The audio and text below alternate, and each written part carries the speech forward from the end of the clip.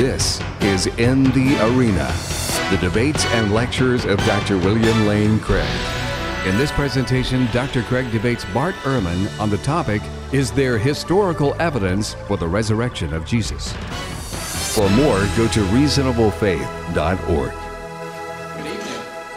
I want to say how grateful I am for the invitation to participate in tonight's debate. I've really been looking forward to discussing the issues with Dr. Ehrman this evening. In preparing for this debate, I had quite a surprise. I was amazed to discover how much our life stories are alike. As slightly marginalized teenage boys with some passing acquaintance with Christianity, both of our lives were turned upside down when at the age of 15 or 16, we each experienced a spiritual rebirth through personal faith in Christ. Eager to serve Him, we both attended the same college in Illinois, Wheaton College, where we both even studied Greek under the same professor.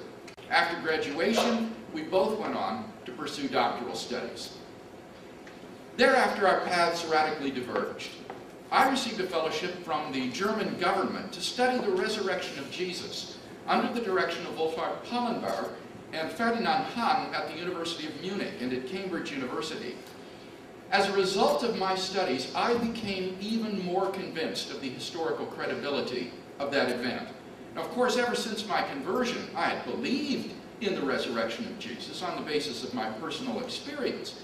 And I still think that this experiential approach to the resurrection is a perfectly valid way to knowing that Christ is risen. It's the way that most Christians today know that Jesus is risen and alive. But as a result of my studies, I came to see that a remarkably good case can be made for Jesus' resurrection historically as well. And I hope to show tonight that the resurrection of Jesus is the best explanation of certain well-established facts about Jesus. Sadly, Dr. Ehrman came to radically different conclusions as a result of his studies. In his most recent book, he poignantly describes how he came to lose his teenage faith. I'm not sure, based on Dr. Ehrman's writings, whether he still believes in Jesus' resurrection or not. He never denies it, but he does deny that there can be historical evidence for Jesus' resurrection. He maintains that there cannot be historical evidence for Jesus' resurrection. Now, this is a very bold claim, and so naturally I was interested to see what argument he would offer for its justification. I was stunned to discover that the philosophical argument he gives for this claim is an old argument against the identification of miracles, which I had studied during my doctoral research, and which is regarded by most philosophers today as demonstrably fallacious. Now, so as not to steal Dr. Ehrman's thunder, I'll wait until he's presented his arguments before I show where the fallacy lies. For now, I want to briefly sketch how a historical case for Jesus' resurrection might look. In constructing a case for Jesus' resurrection, it's important to distinguish between the evidence and the best explanation of that evidence. This distinction is important because in this case, the evidence is relatively uncontroversial. As we'll see, it's agreed to by most scholars. On the other hand, the explanation of that evidence is controversial. That the resurrection is the best explanation is a matter of controversy. Now, although Dr. Ehrman says that there cannot be any historical evidence for the resurrection, what we'll see is that he really means that there cannot be, or that the resurrection cannot be, the best explanation of that evidence, not that there is no evidence. That leads me then to my first major contention, namely, there are four historical facts which must be explained by any adequate historical hypothesis: Jesus' burial, the discovery of his empty tomb, his post-mortem appearances, and the origin of the disciples' belief in his resurrection. Now let's look at that first contention more closely. I want to share four facts which are widely accepted by historians today. Fact number one: after his crucifixion, Jesus was buried by Joseph of Arimathea in a tomb. Historians have established this fact on the basis of evidence such as the following. 1. Jesus' burial is multiply attested in early independent sources. We have 4 biographies of Jesus by Matthew, Mark, Luke, and John, which have been collected into the New Testament, along with various letters of the Apostle Paul.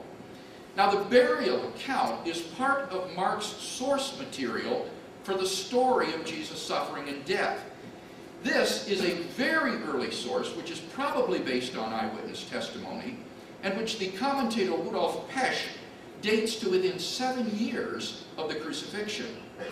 Moreover, Paul also cites an extremely early source for Jesus' burial, which most scholars date to within 5 years of Jesus' crucifixion. Independent testimony to Jesus' burial by Joseph is also found in the sources behind Matthew and Luke and the Gospel of John, not to mention the extra-biblical Gospel of Peter. Thus we have the remarkable number of at least 5 independent sources for Jesus' burial, some of which are extraordinarily early. 2. As a member of the Jewish Sanhedrin that condemned Jesus, Joseph of Arimathea is unlikely to be a Christian invention. There was an understandable hostility in the early church toward the Jewish leaders. In Christian eyes, they had engineered a judicial murder of Jesus.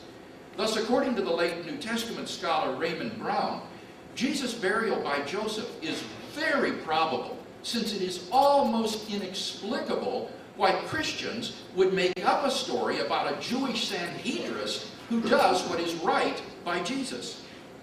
For these and other reasons, most New Testament critics concur that Jesus was buried by Joseph of Arimathea in a tomb. According to the late John A.T. Robinson of Cambridge University, the burial of Jesus in the tomb is one of the earliest and best attested facts about Jesus. Fact number 2. On the Sunday after the crucifixion, Jesus' tomb was found empty by a group of his women followers. Among the reasons which have led most scholars to this conclusion are the following. 1. The empty tomb is also multiply attested by independent early sources. Mark's source didn't end with the burial, but with the story of the empty tomb, which is tied to the burial story verbally and grammatically. Moreover, Matthew and John have independent sources about the empty tomb. It's also mentioned in the sermons in the Acts of the Apostles, and it's implied by Paul in his first letter to the Corinthian church. Thus we have again multiple, early, independent attestation of the fact of the empty tomb. 2. The tomb was discovered empty by women. In patriarchal Jewish society, the testimony of women was not highly regarded. In fact, the Jewish historian Josephus says that women weren't even permitted to serve as witnesses in a Jewish court of law. Now, in light of this fact, how remarkable it is that it is women who are the discoverers of Jesus' empty tomb. Any later legendary account would certainly have made male disciples like Peter and John discover the empty tomb. The fact that it is women rather than men who are the discoverers of the empty tomb is best explained by the fact that they were the chief witnesses to the fact of the empty tomb. And the gospel writers faithfully record what, for them, was an awkward and embarrassing fact.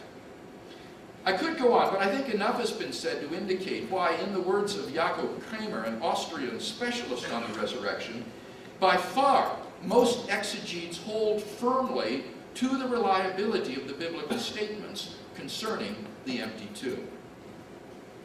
Fact number 3. On different occasions and under various circumstances, different individuals and groups of people experienced appearances of Jesus alive from the dead. This is a fact which is virtually universally acknowledged by scholars for the following reasons. 1. Paul's list of eyewitnesses to Jesus' resurrection appearances guarantees that such appearances occurred. Paul tells us that Jesus appeared to his chief disciple, Peter, then to the inner circle of disciples known as the 12. Then he appeared to a group of 500 disciples at once. Then to his younger brother James, who up to that time was apparently not a believer. Then to all the apostles. Finally, Paul adds, he appeared also to me. at the time when Paul was still a persecutor of the early Jesus movement. Given the early date of Paul's information, as well as his personal acquaintance with the people involved, these appearances cannot be dismissed as mere legends. Second, the appearance narratives in the Gospels provide multiple independent attestation of the appearances. For example, the appearance to Peter is attested by Luke and Paul. The appearance to the 12 is attested by Luke, John, and Paul. And the appearance to the women is attested by Matthew and John. The appearance narrative spans such a breadth of independent sources that it cannot be reasonably denied that the earliest disciples did have such experiences. Thus, even the skeptical German New Testament critic Gerhard Ludemann concludes, it may be taken as historically certain that Peter and the disciples had experiences after Jesus' death in which Jesus appeared to them as the risen Christ. Finally, fact number 4, the original disciples suddenly and sincerely came to believe that Jesus was risen from the dead despite their having every predisposition to the contrary. Think of the situation the disciples faced following Jesus' crucifixion. Number 1, their leader was dead. And Jewish messianic expectations had no idea of a Messiah who, instead of triumphing over Israel's enemies, would be shamefully executed by them as a criminal. 2, Jewish beliefs about the afterlife precluded anyone's rising from the dead to glory and immortality before the general resurrection of the dead at the end of the world.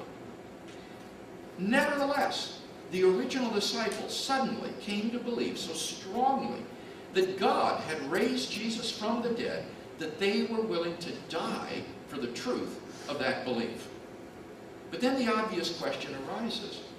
What in the world caused them to believe such an un-Jewish and outlandish thing? Luke Johnson, a New Testament scholar at Emory University, muses, some sort of powerful, transformative experience is required to generate the sort of movement earliest Christianity was.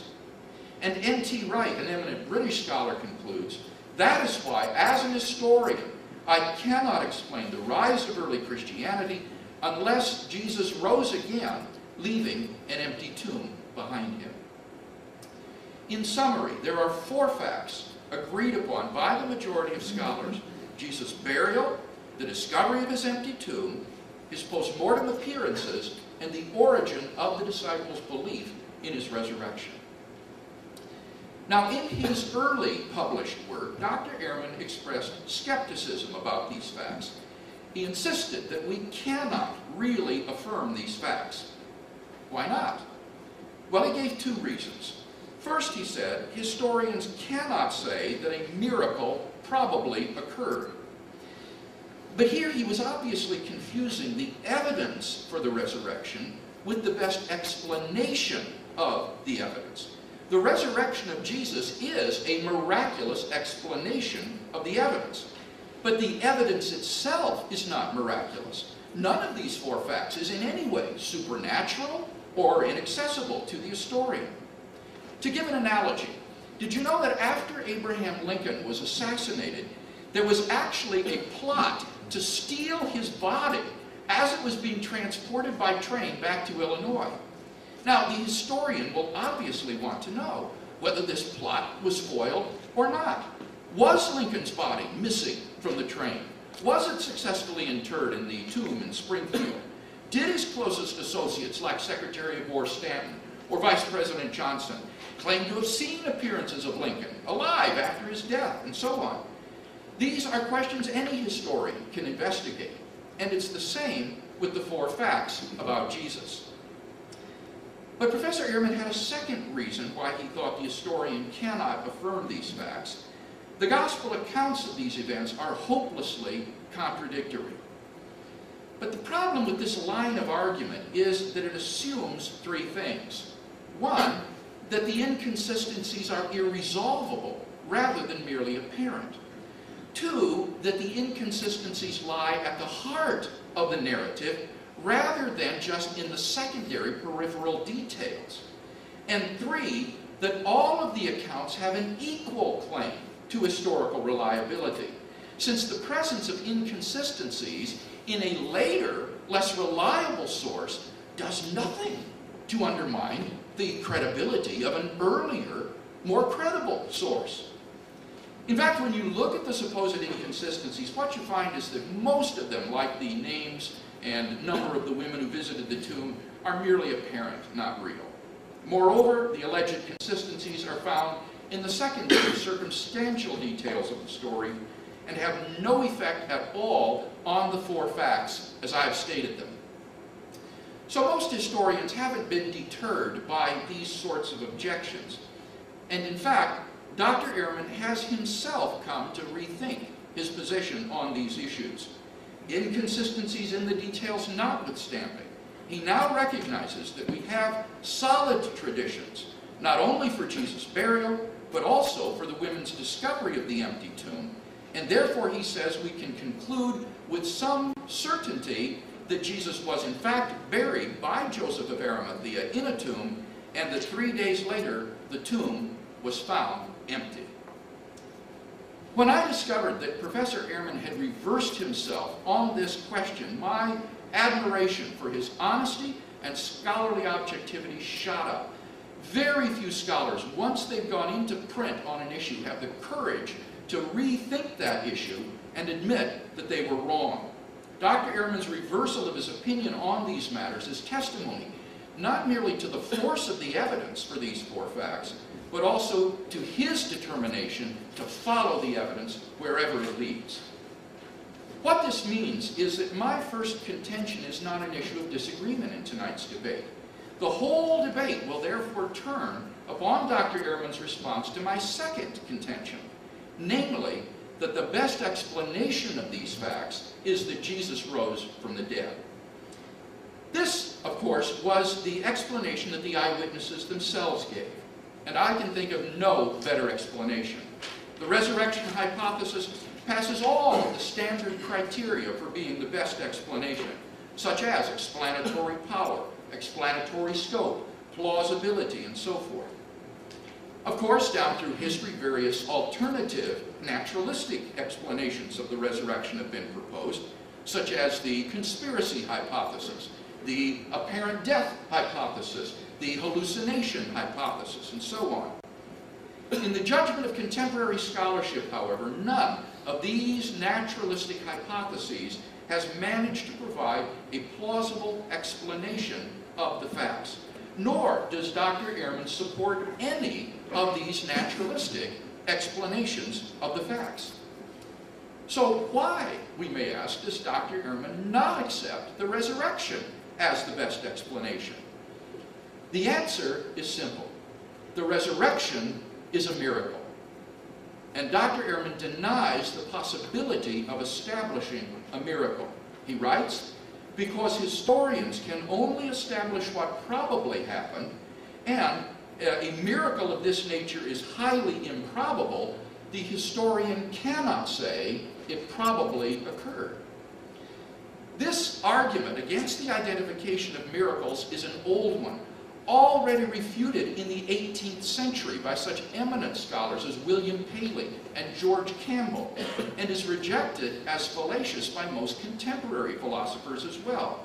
Now, I've promised to say more about this later, but for now, let me simply say that in the absence of some naturalistic explanation of the facts, Dr. Ehrman's hesitancy about embracing the resurrection of Jesus as the best explanation is really quite unnecessary. Dr. Ehrman would be quite within his rational rights to embrace a miraculous explanation like the resurrection. And so would we. In conclusion, then, I think that there is good historical evidence for Jesus' resurrection. Specifically, I've staked out 2 basic contentions for discussion tonight. 1, there are 4 historical facts which must be explained by any adequate historical hypothesis: Jesus' burial, the discovery of his empty tomb, his post-mortem appearances, and the very origin of the disciples' belief in his resurrection. And number 2, the best explanation of these facts is that Jesus rose from the dead. Well, I'd like to thank Bill for that highly impressive opening statement.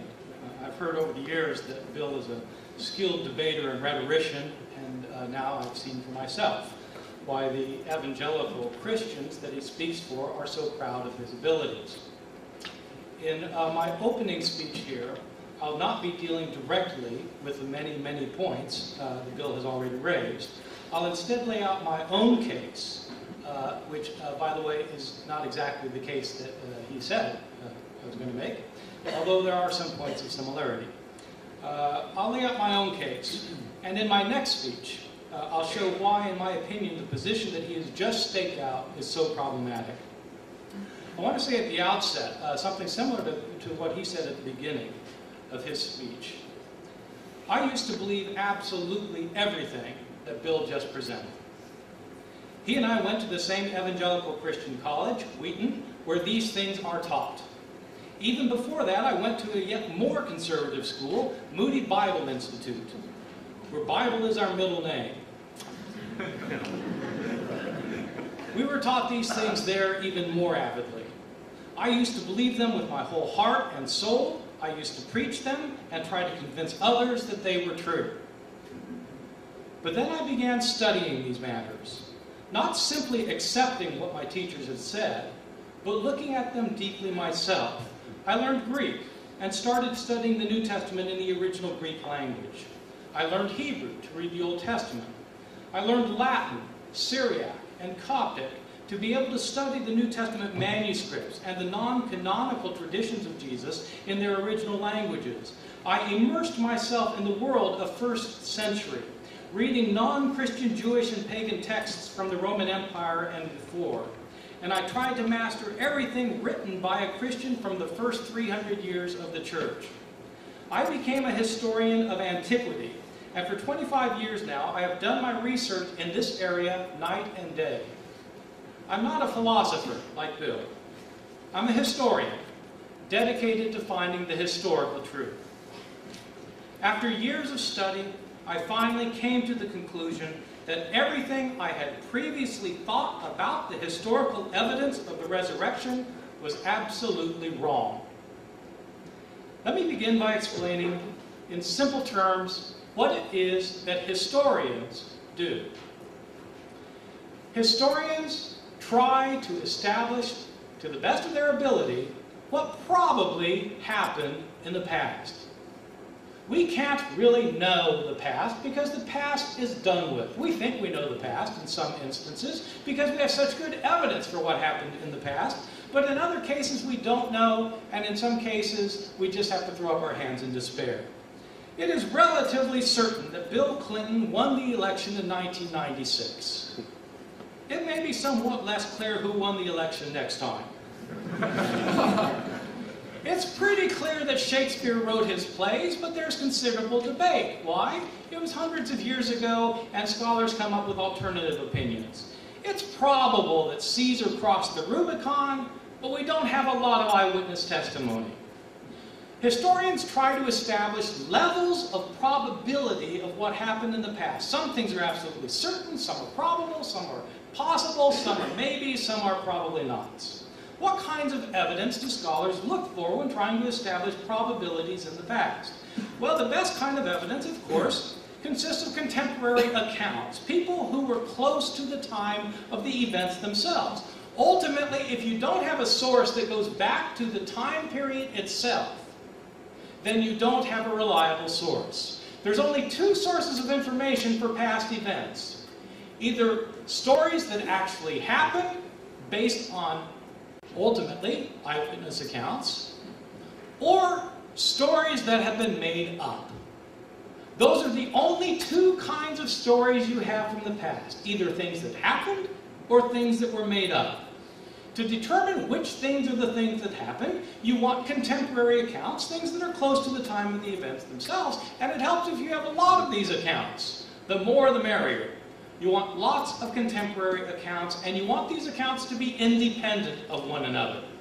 You don't want different accounts to have collaborated with one another. You want accounts that are independently attesting the results. Moreover, even though you want accounts that are independent of one another, that have not collaborated. You want accounts that corroborate one another.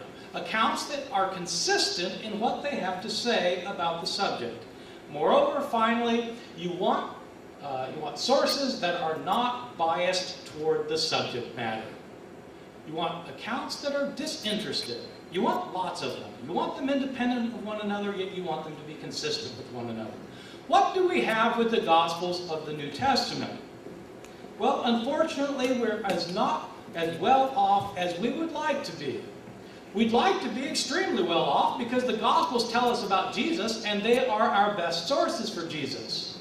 But how good are they as historical sources? I'm not questioning whether they're valuable as theological sources or sources for religious information, but how good are they as historical sources?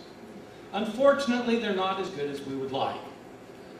The Gospels were written 35 to 65 years after Jesus' death. 35 or 65 years after his death, not by people who were eyewitnesses, but by people living later. The Gospels are written by highly literate, trained, Greek-speaking Christians of the second and third generation. They're not written by Jesus' Aramaic-speaking followers. They're written by people living 30, 40, 50, 60 years later. Where did these people get their information from? I should point out, in our Gospels, the Gospels say they're written by Matthew, Mark, Luke, and John, but that's just in your English Bible. That's the title of these Gospels. But whoever wrote the Gospel of Matthew didn't call it the Gospel of Matthew. Whoever wrote the Gospel of Matthew simply wrote his Gospel, and somebody later said it's the Gospel according to Matthew. Somebody later is telling you who wrote it. The titles are later additions. These are not eyewitness accounts, so where did they get their stories from? After the days of Jesus, people started telling stories about him in order to convert others to the faith. They were trying to convert both Jews and Gentiles. How do you convert somebody to stop worshiping their gods to start worshiping Jesus? You have to tell stories about Jesus. So you convert somebody on the basis of the stories you tell. That person converts somebody who converts somebody who converts somebody, and all along the line, people are telling stories. The way it works is this. I'm a businessman in Ephesus, and somebody comes to town and tells me stories about Jesus, and on the basis of these stories I hear, I convert. I tell my wife these stories. She converts. She tells the next door neighbor the stories. She converts. She tells her husband the stories. He converts. He goes on a business trip to Rome, and he tells people there the stories. They convert. Those people who've heard the stories in Rome, where did they hear them from? They heard them from the guy who lived next door to me. Well, was he there to see these things happen? No. Where did he hear them from? He heard them from his wife. Where did his wife hear them from? Was she there? No. She heard them from my wife. Where did my wife hear them from? She heard them from me. Well, where did I hear them from? I wasn't there either. Stories are in circulation year after year after year, and as a result of that, the stories get changed. How do we know that the stories got changed in the process of transmission? We know the stories got changed because there are numerous differences in our accounts that cannot be reconciled with one another. You don't need to take my word for this, simply look yourself. I tell my students that, that the reason we don't notice there's so many differences in the Gospels is because we read the Gospels horizontally. We read them vertically, from top to bottom. You start at the top of Mark, you read through to the bottom. You start at the top of Matthew, read it to the bottom, sounds a lot like Mark. Then you read Luke, top to bottom, sounds a lot like Matthew and Mark. Read John, a little bit different, sounds about the same. The reason is because we're reading them vertically. The way to see differences in the Gospels is to read them horizontally. Read one story in Matthew, then the same story in Mark, and compare your two stories and see what you come up with. You come up with major differences. Just take the death of Jesus. What day did Jesus die on? And what time of day? Did he die on the day before the Passover meal was eaten, as John explicitly says? Or did he die after it was eaten, as Mark explicitly says? Did he die at noon, as in John, or at 9 a.m., as in Mark? Did Jesus carry his cross the entire way himself, or did Simon of Cyrene carry his cross? It depends which gospel you read. Did both robbers mock Jesus on the cross, or did only one of them mock him, and the other come to his defense? It depends which gospel you read. Did the curtain in the temple rip in half before Jesus died, or after he died? It depends which gospel you read. Or take the accounts of the resurrection. Who went to the tomb on the third day? Was it Mary alone, or was it Mary with other women? If it was Mary with other women, how many other women were there? Which ones were they, and what were their names? Was the stone rolled away before they got there, or not? What did they see in the tomb? Did they see a man? Did they see two men? Or did they see an angel? It depends which account you read. What were they told to tell the disciples? Were the disciples supposed to go to Jerusalem and see Jesus there? Were they supposed to stay in Jerusalem and see Jesus there? Or were they to go to Galilee and see Jesus there? Did the women tell anyone or not? It depends which gospel you read. Did the disciples never leave Jerusalem? Or did they immediately leave Jerusalem and go to Galilee? All of these depend on which account you read. You have the same problems for all of the sources in all of our Gospels. These are not historically reliable accounts.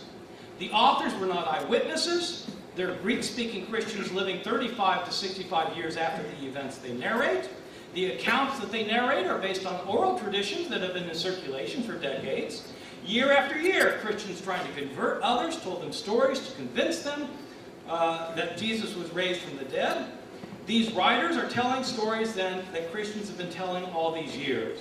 Many stories were invented and most of the stories were changed. For that reason, these accounts are not as useful as we would like them to be for historical purposes. They're not contemporary, they're not disinterested, and they're not consistent. But even if these stories were the best sources in the world, there would still be a major obstacle that we simply cannot overcome if we want to approach the question of the resurrection historically rather than theologically. I'm fine if Bill wants to argue that theologically God raised Jesus from the dead, or even if he wants to argue theologically that Jesus was raised from the dead. But this cannot be a historical claim, and not for the reason that he imputed to me as being an old, warmed over 18th century view that has been refuted ever since. Historians can only establish what probably happened in the past. The problem with historians is they can't repeat the experiment. Today, if we want proof for something, it's very simple to give proof for many things. In the natural sciences, the experimental sciences, we have proof. If I wanted to prove to you that bars of ivory soap float, but bars of iron sink, all I need to do is get 50 tubs of lukewarm water and start chucking in the bars. The ivory soap will always float, the iron will always sink, and after a while we'll have a level of what you might call predictive probability. That if I do it again, the iron's going to sink again and the soap's going to float again. We can repeat the experiments doing experimental science, but we can't repeat the experiments doing history because once history happens, it's over. What are miracles? Miracles are not impossible. I won't say they're impossible. You might think they are impossible. If you do think so, then you're going to agree with my argument even more than I'm going to agree with my argument. I'm just going to say that miracles are so highly improbable that they're the least possible occurrence in any given instance. They violate the way nature naturally works. They are so highly improbable, their probability is infinitesimally remote, that we call them miracles. No one on the face of this earth can walk on lukewarm water. What are the chances that one of us can do it? Well, none of us can. So let's say the chances are 1 in 10 billion. Well, suppose somebody can. Well, then it's a chance of 1 in 10 billion. But in fact, none of us can. What about the resurrection of Jesus? I'm not saying it didn't happen, but if it did happen, it would be a miracle. The resurrection claims are claims that not only did Jesus' body come back to life, it came back to life never to die again. That's a violation of what naturally happens. Every day, time after time, millions of times a year. What are the chances of it happening? Well, it'd be a miracle. In other words, it'd be so highly improbable that we can't account for it by natural means. A theologian may claim that it's true. And to argue with the theologian, we'd have to argue on theological grounds, because there are no historical grounds to argue on. Historians can only establish what probably happened in the past, and by definition, the miracle is the least probable occurrence. And so, by the very nature of the canons of historical research, we can't claim historically, that a miracle probably happened. By definition, it probably didn't. And history can only establish what probably did. I wish we could establish miracles, but we can't. It's no one's fault. It's simply that the canons of historical research do not allow for the possibility of establishing the as probable, the least probable of all occurrences. For that reason, Bill's 4 pieces of evidence are completely irrelevant. There cannot be historical probability for an event that defies probability, even if the event did happen. The resurrection has to be taken on faith, not on the basis of proof. Let me illustrate by giving you an alternative scenario of what happened to explain the empty tomb. I don't believe this.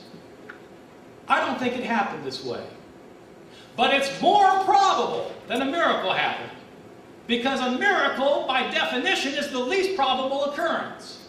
So let me give you a theory, just one I dreamt up. I could dream up 20 of these that are implausible, but are still more plausible than a resurrection. Jesus gets buried by Joseph of Arimathea. 2 of Jesus' family members are upset that an unknown Jewish leader has buried the body. In the dead of night, these 2 family members raid the tomb, taking the body off to bury it for themselves. But Roman soldiers on the lookout see them carrying the shrouded corpse through the streets. They confront them and they kill them on the spot. They throw all 3 bodies into a common burial plot, where within 3 days these bodies are decomposed beyond recognition. The tomb then is empty. People go to the tomb, they find it empty. They come to think that Jesus was raised from the dead. And they start thinking they've seen him, because they know he's been raised because his tomb is empty. This is a highly unlikely scenario. But you can't object that it's impossible to have happened, because it's not.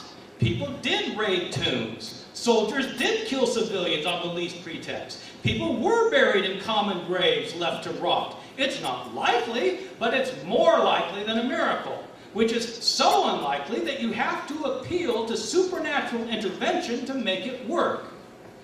This alternative explanation I've given you, which again is not one that I believe, is at least plausible.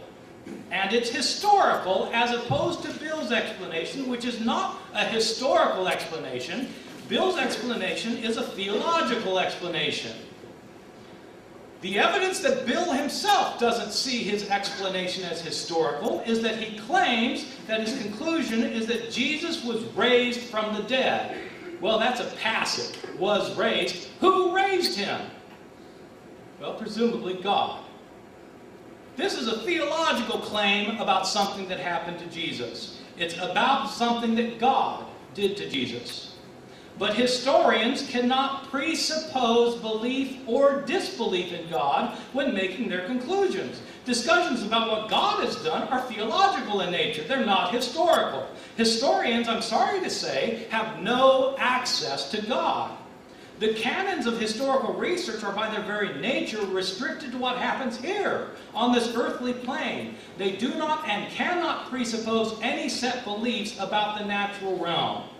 I'm not saying this is good or bad. It's simply the way historical research works. Let me give you an analogy.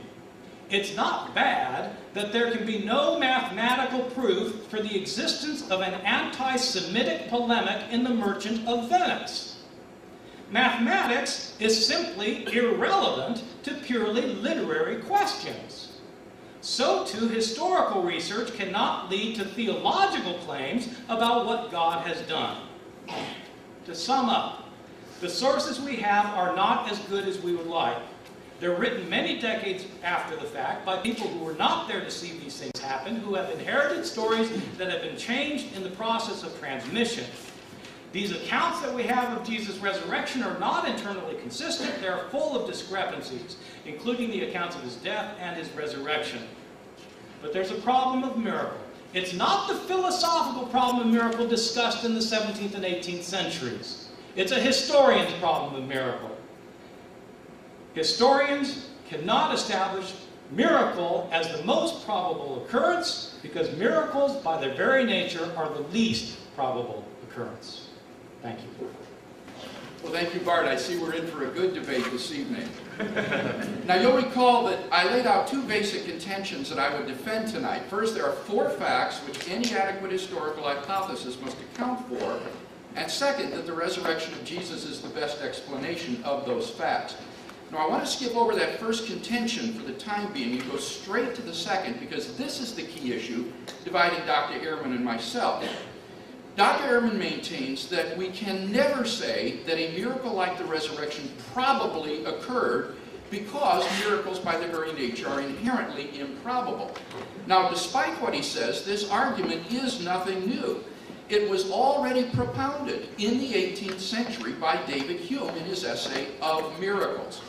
Dr. Ehrman's argument is just a warmed-over version of Hume's reasoning. Now, what do contemporary philosophers think of Hume's argument against the identification of miracles? Well, let me introduce you to another Ehrman, John Ehrman, professor of philosophy of science at the University of Pittsburgh. This Professor Ehrman is not a Christian. In fact, he's an agnostic. He doesn't even believe God exists. Nevertheless, you see what he thinks of Hume's argument. It's not merely a failure, it is an abject failure. That is to say, it is demonstrably, irremediably, hopelessly fallacious. Let me explain why. When we talk about the probability of some event or hypothesis A, that probability is always relative to a body of background information, B. So we speak of the probability of A on B, or of A with respect to B. So, in order to figure out the probability of the resurrection, let B stand for our background knowledge of the world apart from any evidence for the resurrection. Let E stand for the specific evidence for Jesus' resurrection, the empty tomb, post-mortem appearances, and so on. Finally, let R stand for Jesus' resurrection. Now, what we want to figure out is the probability of Jesus' resurrection given our background knowledge of the world and the specific evidence in this case. Now, probability theorists have developed a very complicated formula for calculating probabilities like this, and I'm going to walk you through it one step at a time so that you'll be able to get it. The first factor that we need to consider is the probability of the resurrection on the background knowledge alone.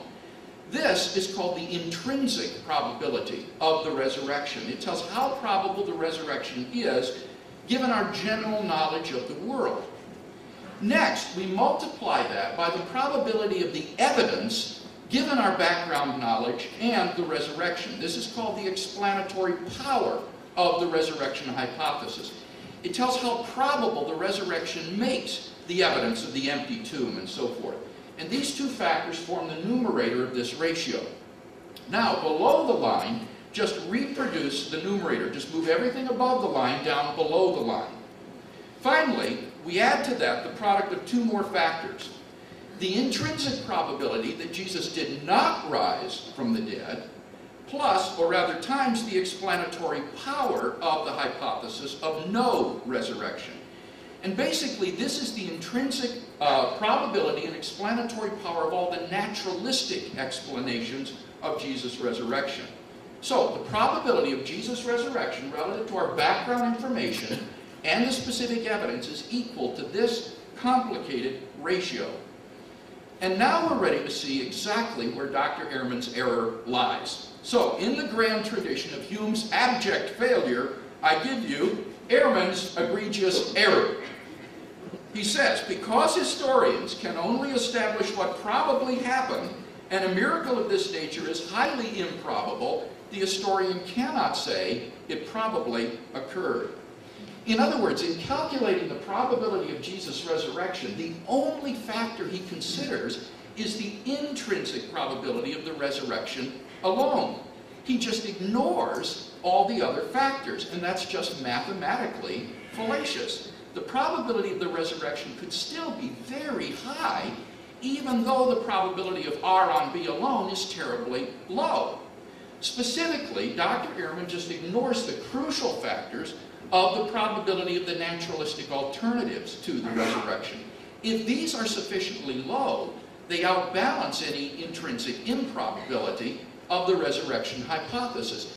And we can see this by looking at the general form of the probability calculus. It has the form of x over x plus y, because the numerator is reproduced in the denominator.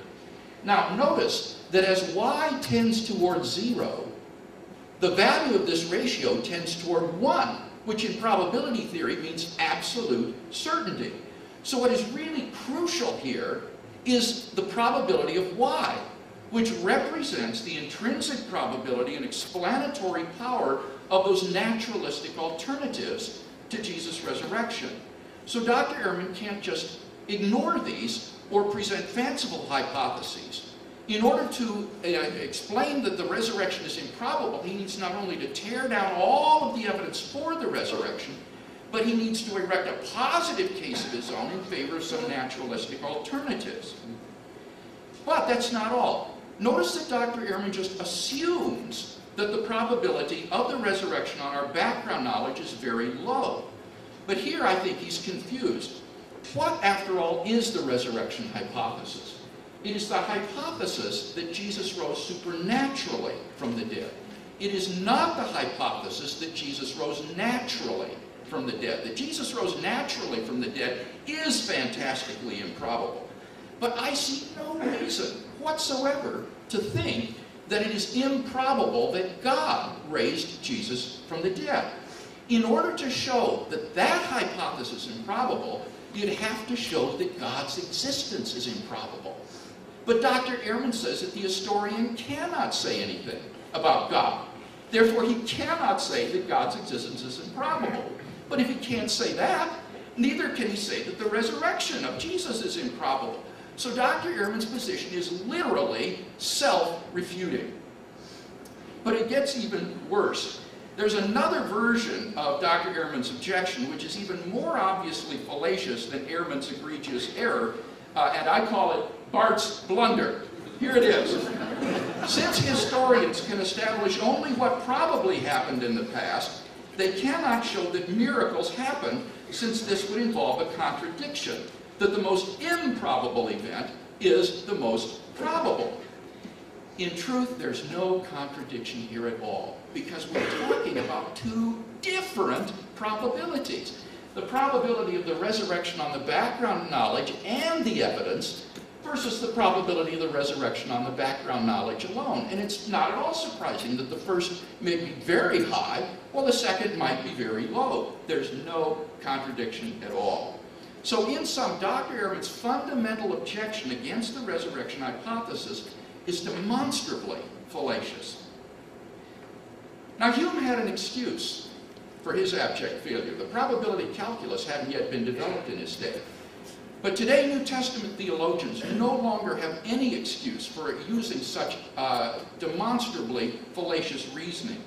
Now, Dr. Ehrman has already shown himself to have the scholarly objectivity to reverse himself on the power of the empirical evidence.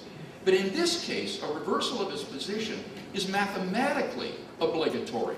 And I hope that the same scholarly objectivity that led him to reverse himself with respect to those four facts will now also lead him to rethink his opposition to the resurrection hypothesis. Now, in my few remaining minutes, let me return to that first contention and deal with Dr. Ehrman's responses there.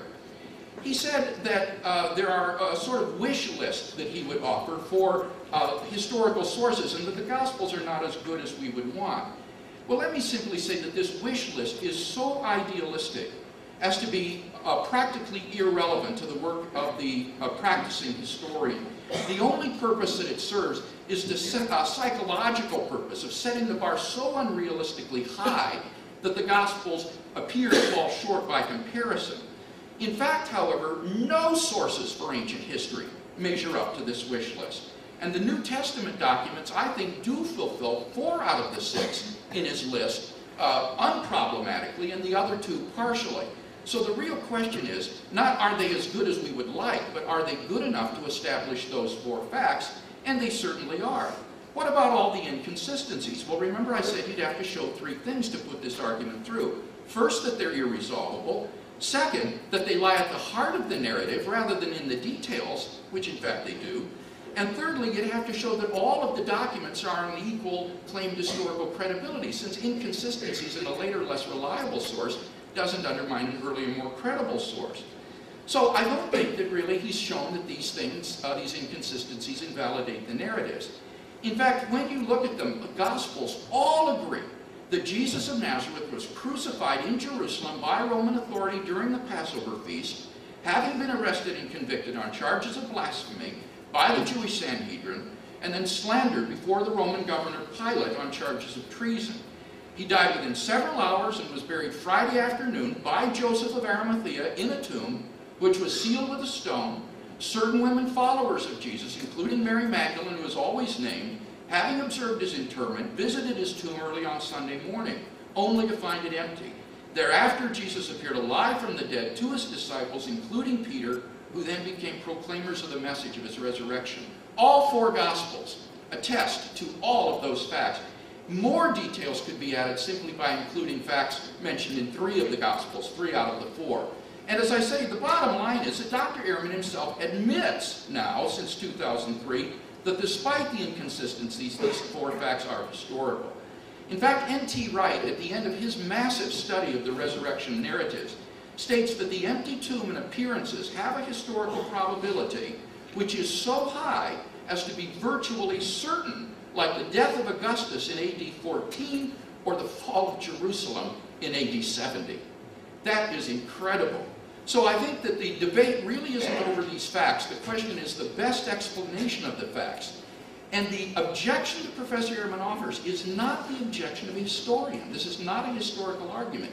This is a philosophical argument which is based upon a misunderstanding of the probabilities involved. Once that is cleared up, I see no reason at all why one cannot infer on the basis of the historical evidence that Jesus of Nazareth rose from the dead. Well, thank you, Bill, for that impressive refutation. But I do have to tell you, if you think I'm going to change my mind because you have a mathematical proof for the existence of God, I'm sorry, but it ain't going to happen. Well, okay, so I'm sorry I have only 12 minutes for refutation. I need about 3 hours, as I imagine Bill does, too. Let me say again that I respect Bill's personal belief that Jesus was raised from the dead, but I find that his claim that this can be historically proven to be dead wrong. I'm going to break my response down into 4 dubious aspects of Bill's presentation, giving examples instead of trying to be exhaustive and covering the waterfront. First, Bill makes dubious use of modern authorities. Bill constantly quotes modern scholars as if somehow that constitutes evidence for his point of view. As Bill himself knows, the fact that the majority of New Testament scholars would agree with his 4 points is not proof that they are right. For one thing, the majority of New Testament scholars are believers in the New Testament. That is, they're theologically committed to the text. So of course they agree on these points. I should note that the majority of historians do not agree with Bill's conclusions. Does that make those conclusions wrong? No, it simply means that his conclusions are not persuasive to most historians. Having said that, I'm surprised by some of the so-called authorities that Bill cites.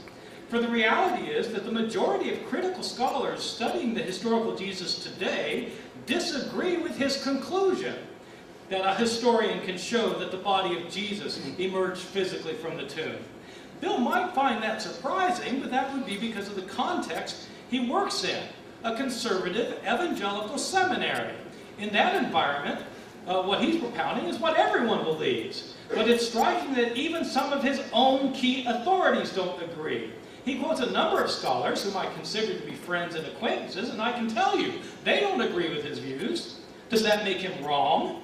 No, it simply means that his impressive recounting of scholarly opinion is slanted, lopsided, and fails to tell the real story, which is that he represents a minority opinion. Second, Bill makes dubious use of ancient sources. Bill quotes the Apostle Paul, just to pick an example, to indicate that already just 5 years after Jesus' death, Joseph of Arimathea buried Jesus. Paul wasn't writing 5 years after the burial. He was writing 25 years later, and he never mentions Joseph of Arimathea. Joseph of Arimathea is not mentioned until you get to the Gospel of Mark, 35 or 40 years after the fact. When Paul indicates that Jesus was buried, he may just as well have meant that he was buried in a communal grave, which is far more frequently happened with crucified criminals. Paul said he got buried. He may simply have been tossed into a communal grave. I should point out that in some of Bill's writings, he's quoted a lot of my writings in ways that I don't... he's taking things out of context, as I'll show in a few minutes, because what he's saying I've changed my mind to, I don't agree with. But in his own writings, he indicates that Mark has a sparse narrative of Jesus being buried, and since it's an unembellished narrative, as he calls it, it's more likely than to be historical. I want to know if he still thinks that an unembellished tradition is more likely to be historical. Because if that is true, then I want him to tell us whether he thinks that Matthew's more embellished tradition is unhistorical. This is comparable to his comment a few minutes ago that the earliest traditions all agree on something, so we don't have to worry about the later ones. Well, then tell us. Do you think that the later ones are unhistorical? Third, Bill makes dubious claims and assertions. For example, Bill asserts that the story of the women going to the tomb would never have been invented by the early Christians. I should point out, Paul never mentions the women at the tomb, only the later Gospels, Mark and following. But here the problem is one that's typical of much of Bill's position. His claim does not take seriously the nature of our sources. Anyone intimate with Mark's Gospel would have no difficulty at all seeing why, 35 years after the event, he or someone in his community might have invented the story. Mark's Gospel is filled with theological reflections on the meaning of the life of Jesus. This is Mark's Gospel. It's not a data sheet, it's a gospel. It's a proclamation of the good news as Mark saw it, of Christ's death and resurrection. One of Mark's overarching themes is that virtually no one during the ministry of Jesus could understand who he was. His family didn't understand, his townspeople didn't understand, the leaders of his own people didn't understand, not even the disciples understood in Mark. Especially not the disciples. For Mark, only outsiders have an inkling of who Jesus was. The unnamed woman who anointed him, the centurion at the cross. Who understands at the end? Not the family of Jesus, not the disciples. It's a group of previously unknown women. The women at the tomb fit in perfectly with Mark's literary purposes otherwise, so they can't simply be taken as some kind of objective historical statement of fact. They too neatly fit the literary agenda of the gospel.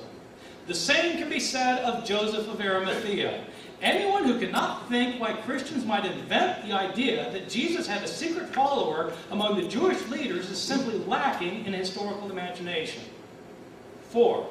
Bill draws dubious inferences from his claims. Bill infers that Paul must have believed in the empty tomb because he talked about Christ's appearances. Christ appeared, so the tomb must be empty. This is a highly problematic view. For ancient people, as opposed to post-Enlightenment thinkers like Bill, an appearance does not need to mean reanimation of the physical body. According to the Gospels, Moses and Elijah appeared to Peter, James, and John. Are we to believe that these men, Moses and Elijah, came back to life? That Moses' body was somehow reconstituted and raised from the dead, and that they appeared from heaven? Or was this a vision? Surely it was a vision. They disappear immediately. Ancient people had no trouble believing that bodies could be phantasmal, not physical. Evidence for this is found abundantly throughout all our ancient sources, Jewish, pagan, and Christian. Pagan sources from the 8th century Homer to the 2nd century Homeric hymns, from pagan myths to pagan novels, from pagan poets to pagan philosophers, they're all replete with accounts of gods appearing to humans in human form. But these are appearances, visions. They're not real human bodies. The pagan holy man, Apollonius of Tyana, appears to his followers after his death. But it's an appearance, a vision, not the reanimation of his body. Jewish texts are the same, where angels and archangels and demons and devils appear to people bodily, but they aren't real bodies. In short, Bill makes the mistake of assuming that if the disciples claimed to see Jesus alive afterwards, they necessarily believed or knew that this was his actual physical body. That's a modern assumption, not an ancient one. The texts we're dealing with are ancient texts, not modern ones. Ancient people had no difficulty at all thinking that a divine appearance was not an actual physical appearance. A body could be buried and the person could appear alive afterwards without the body leaving the tomb. If Bill doubts this, then I suggest he read some more ancient texts to see how they talk about the matter. He might start with a Christian text of the 2nd century, such as the Acts of John, or the Coptic Apocalypse of Peter, or the second treatise of the Great Seth, or he might consider the argument used by Basilides, who allegedly was a disciple of the follower of Peter. For ancient people, post-death appearance was not the same as the reanimation of the body. Moreover, Jesus' body, after the resurrection, does things that bodies can't do. It walks into rooms that are behind locked doors. It ascends to heaven. Is Bill seriously going to argue on historical grounds that Jesus' resurrected body could do this? This is a theological claim about Jesus, not a historian's claim. Historians are unable to establish what God does. That's the work of the historian. So too with his concluding inference, that God raised Jesus from the dead. This is a theological conclusion. It's not a historical one. It's a statement about God. If he wants to mount mathematical evidence for what God probably did in the world, I have to say it's not going to be convincing to most mathematicians and certainly to most historians. Historians have no access to God. The historian can say that Jesus died on the cross, but he cannot say that God accepted his death as an atonement. The historian can say that the Apostle Paul claimed to have a vision of Jesus after his death. He cannot tell you that God raised him from the dead. The payoff is this. We don't know if Jesus was buried by Joseph of Arimathea.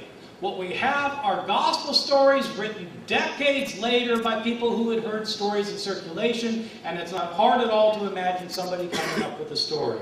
We don't know if his tomb was empty 3 days later. We don't know if he was physically seen by his followers afterwards. Bill's going to come up here and tell me now that I've contradicted myself, but I want to point out that earlier he praised me for changing my mind. I have 3 concluding questions for Bill. If Bill is claiming to be a historian, then I think it's important to evaluate his full relationship to the historical documents that he's appealing to. Does Bill think that the Gospels he relies upon for all his information have any mistakes in them at all? If so, could he tell us 2 or 3 of those mistakes? If not, how does he expect us to believe he's open to a historical evaluation of these sources? Based on his own previous assumptions, these texts have to be accurate. Second question. Bill believes that Jesus can historically be shown to have been involved with miracles, especially his resurrection, but also the miracles of his life, no doubt. I'd like him to discuss the evidence of other miracle workers from Jesus' day outside the Christian tradition. Is he willing to admit, on the same historical grounds, that these other people also did miracles? I'm referring to the traditions of miracles done by Apollonius of Tyana, Hanina Mendoza, Honi the Circle Drawer, Vespasian.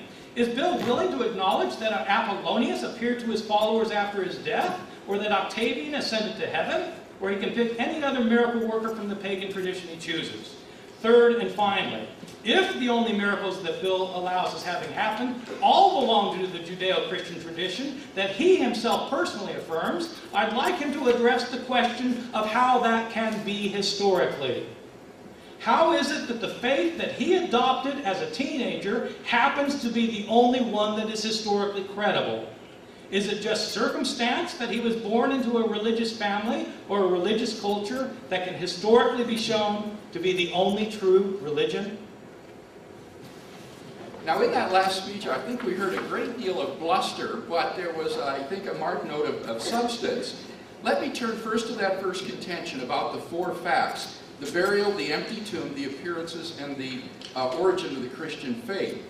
Now here, Dr. Irwin says, I have dubious use of modern authorities. I agree that the citation of modern authorities doesn't prove anything in and of itself. That's why I gave the arguments under each of the 2 points. He has to deal with the arguments. He says that I represent a minority opinion, not about those 4 facts. I said that it is controversial whether the resurrection of Jesus is the best explanation of those facts. But I can give him the names, the evidence for people who hold to those 4 facts. That does represent the broad mainstream of New Testament scholarship. Insofar as Dr. Ehrman now chooses to deny the honorable burial, the empty tomb, the appearances, he is in the decided minority of New Testament scholarship with regard to those facts. Secondly, he says, I have dubious use of ancient sources. For example, he says Paul was 25 years later, not as early as I had claimed.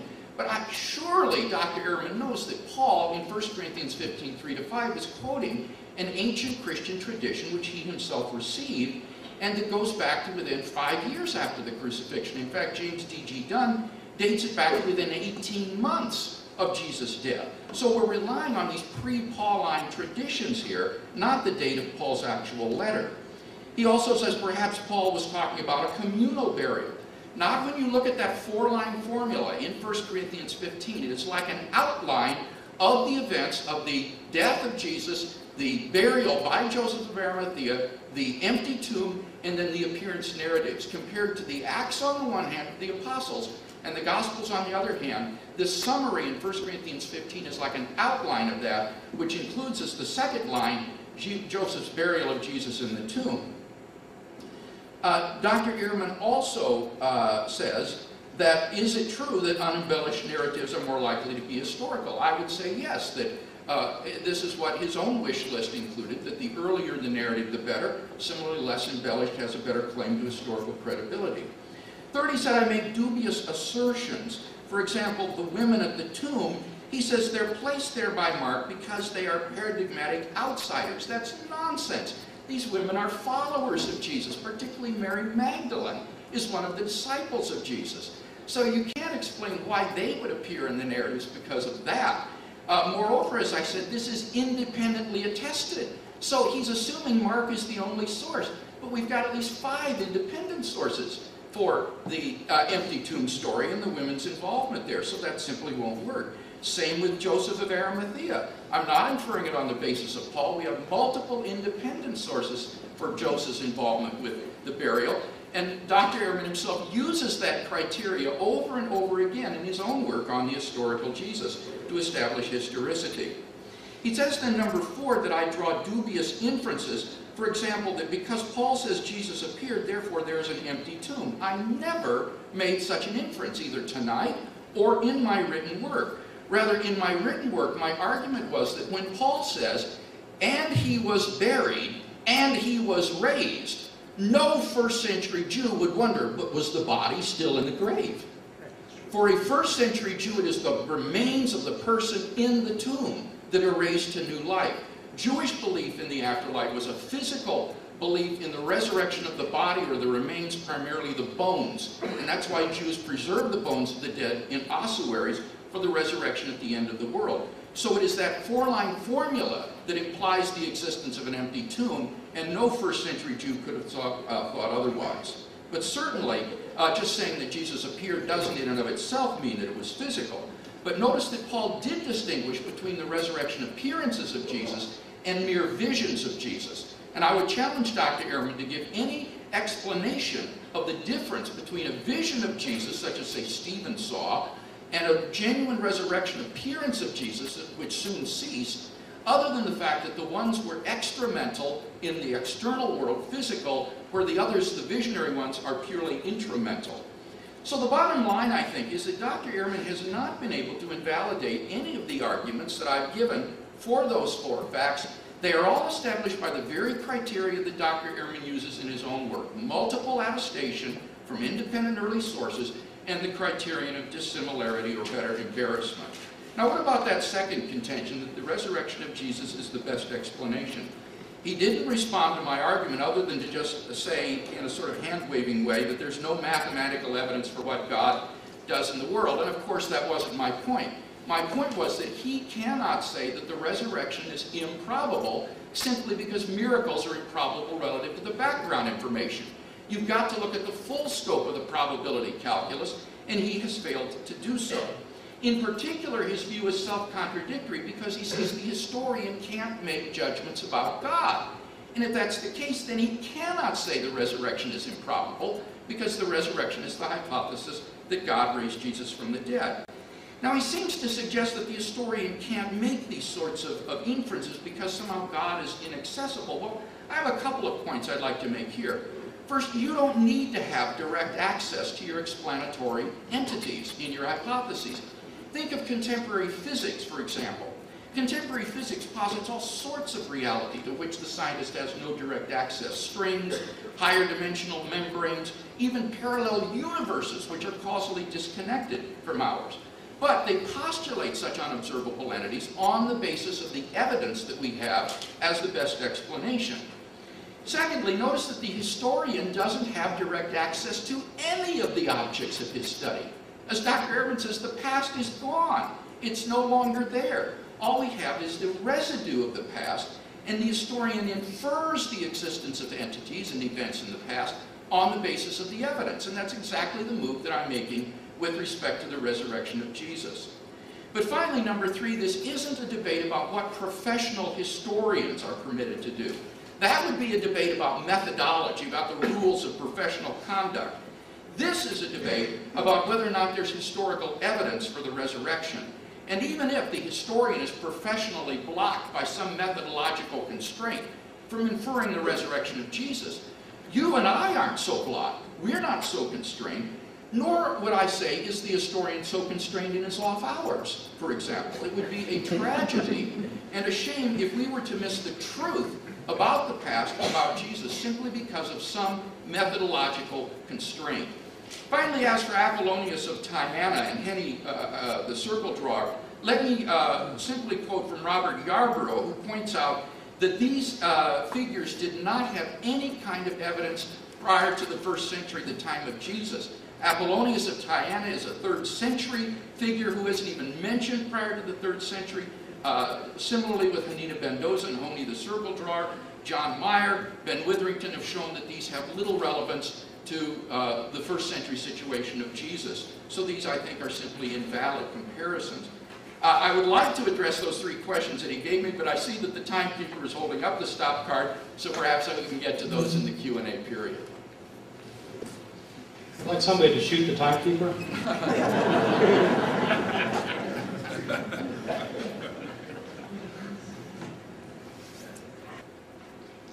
I think I'm most struck by Bill's refusal to deal with the historical alternative that I've given to his claim that God raised Jesus from the dead.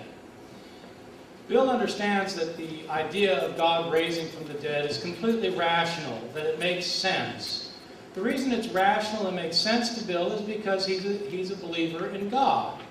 And so, of course, God can act in the world. Why not?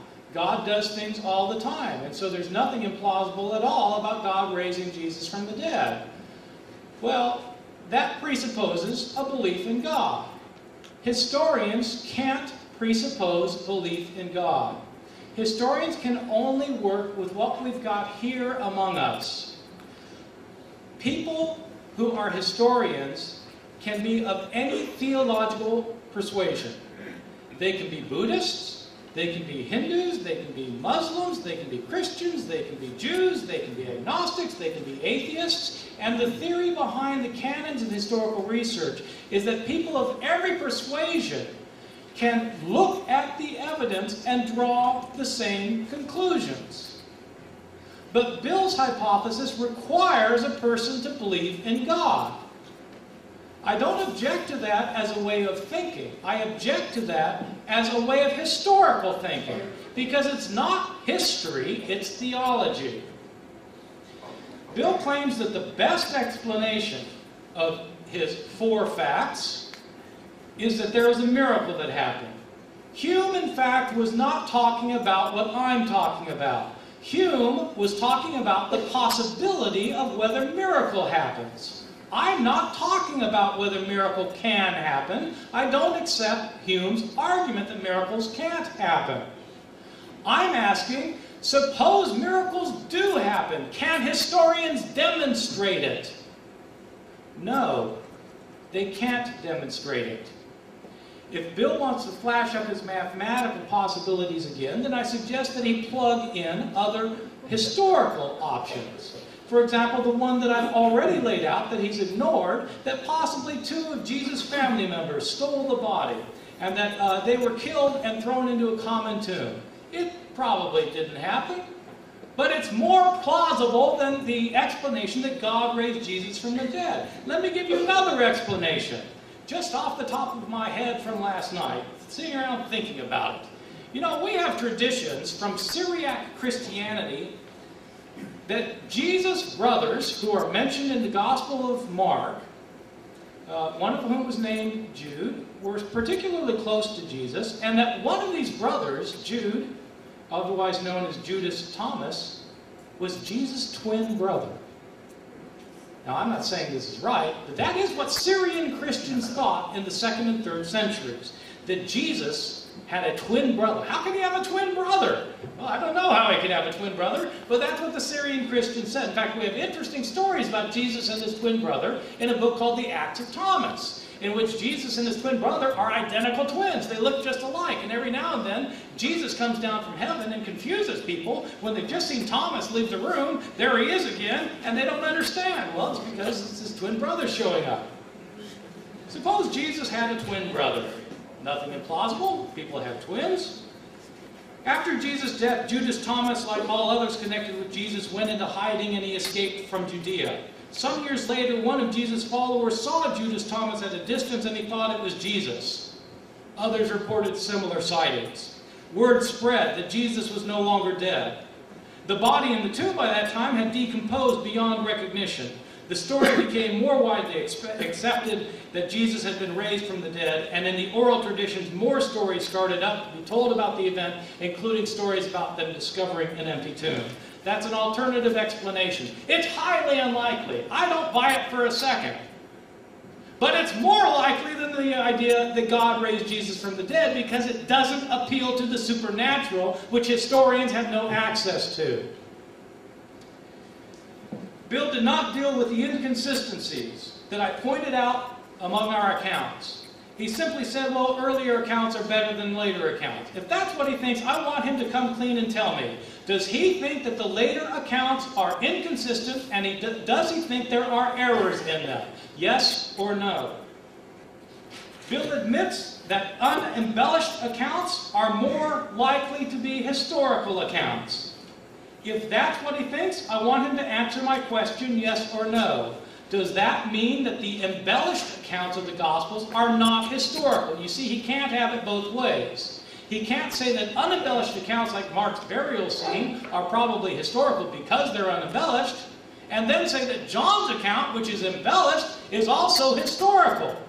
If both embellished and unembellished accounts are equally historical, then the criterion has no weight that says that unembellished accounts are more likely to be historical. He asks, why would the women appear at the tomb? I made an argument for why Mark, or one of his community, may have invented the women. His response is, well, Mary Magdalene was a follower of Jesus. Well, Mary Magdalene's very popular these days, since everybody's read the Da Vinci Code, and if you haven't, it came out in paperback today. For the two of you who haven't read it yet. Well, yes, Mary Magdalene was a follower of Jesus. But his own argument was that nobody would invent the women because they were marginalized. Because men didn't think highly of women. My response is that's precisely why Mark would invent the tradition. Because in Mark's gospel, it's the marginalized who understand who Jesus is. It's not the male disciples. That's why you have the story of the women discovering the tomb. Bill claims that no first century Jew would doubt that the body was missing from the grave if Jesus appeared.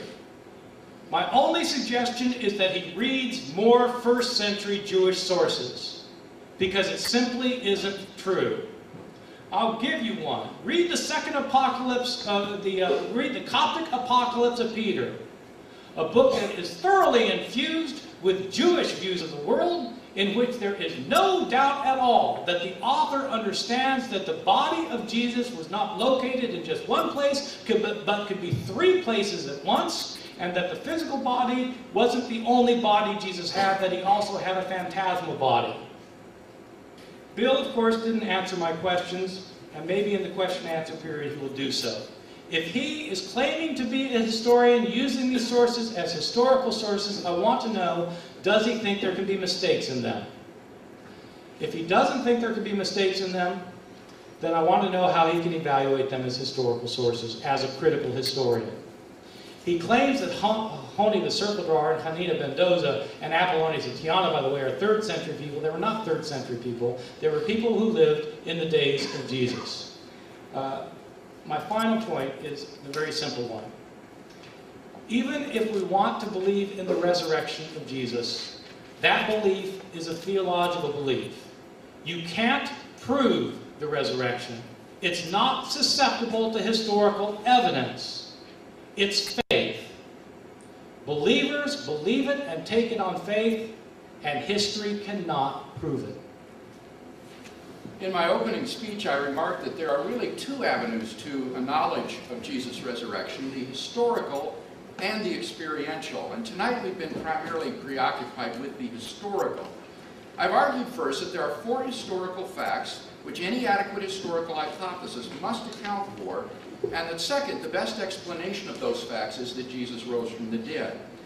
Now, I don't think that we've seen any of those 4 facts refuted today. The majority of scholars, in fact, do agree with the arguments that I gave for Jesus' honorable burial by Joseph of Arimathea, for the fact that the tomb was found empty, for the appearances of Jesus to various individuals and groups, and for the origin of the disciples' belief in Jesus' resurrection. Dr. Ehrman's dropped his argument based on the inconsistencies in the narratives, as I showed that those lie in the peripheral details, not at the heart of the narratives, and that we have a remarkable harmonious account of these 4 fundamental facts.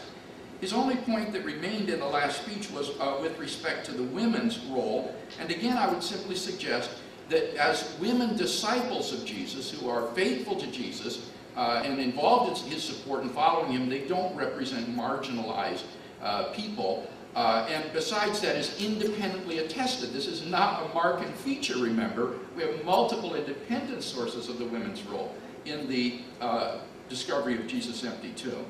So what about that second crucial contention that the resurrection of Jesus is the best explanation? I showed how the argument based on probability that he gives over and over again in his written word is fallacious. And he says, well, Hume isn't talking about my argument, he's talking about the impossibility of miracles. That is simply mistaken. Hume's argument is against the identification of miracles based upon their improbability. And that doesn't answer my fundamental point, that he cannot say the resurrection of Jesus is improbable, because he says the historian can't make judgments about that sort of thing. And even if it were improbable, he's got to consider all of the other evidence that would outbalance that. Now he says, well, look at these other hypotheses. Perhaps, for example, family members of Jesus stole the body. Isn't that more probable? Well, I don't think so. Notice there's no motive in that case for stealing the body. The family members of Jesus didn't believe in him during his lifetime. Nobody else other than Joseph and his servants and the women disciples even knew where the body had been interred. The time was insufficient for such a conspiracy to be hatched and launched between Friday night and Sunday morning. Also, the grave clothes in the tomb disprove the hypothesis of tomb robbery. Nobody would undress the body before taking it away. His conspiracies like this always come to light. His Roman guards would have been happy to inform the Jewish leaders of what had happened. And this hypothesis can't explain either the appearances of Jesus nor the origin of the Christian belief in his resurrection. So for all those reasons, that's an improbable hypothesis. By contrast, I don't think he's shown any improbability in saying God raised Jesus from the dead. All he says is that this appeals to God and that historians can't infer God. But remember, I gave 3 responses to that. First, as in physical science, you don't have to have direct access to explanatory entities in order to infer them. Secondly, the historian's whole project is dealing with the inaccessible past, where you have to infer things based on present evidence, even though you don't have direct access. And thirdly, this isn't a debate about what historians can do professionally. It's a debate about whether there's historical evidence for Jesus' resurrection and the conclusions that we can draw. And even if a professional historian can't draw that conclusion in a historical journal or a classroom, he can draw it when he goes home to his wife. And we can draw it if we think that the evidence is best explained in that way too. In short, I don't think that there's any good reason for thinking that the historical evidence for the resurrection of Jesus is not best explained by the resurrection. And I want to conclude now just by saying something about that other avenue to a knowledge of the resurrection, that experiential approach. You see, if Christ is really risen from the dead, as the evidence indicates, then that means that Jesus is not just some ancient figure in history or a picture on a stained glass window. It means that he is alive today and can be known experientially. For me, Christianity ceased to be just a religion or a code to live by when I gave my life to Christ and experienced a spiritual rebirth in my own life. God became a living reality to me. The light went on where before there was only darkness, and God became an experiential reality, along with an overwhelming joy and peace and meaning that he imparted to my life. And I would simply say to you, if you're looking for that sort of meaning, purpose in life, then look not only at the historical evidence, but also pick up the New Testament, begin to read it, and ask yourself whether or not this could be the truth. I believe that it can change your life in the same way that it's changed mine.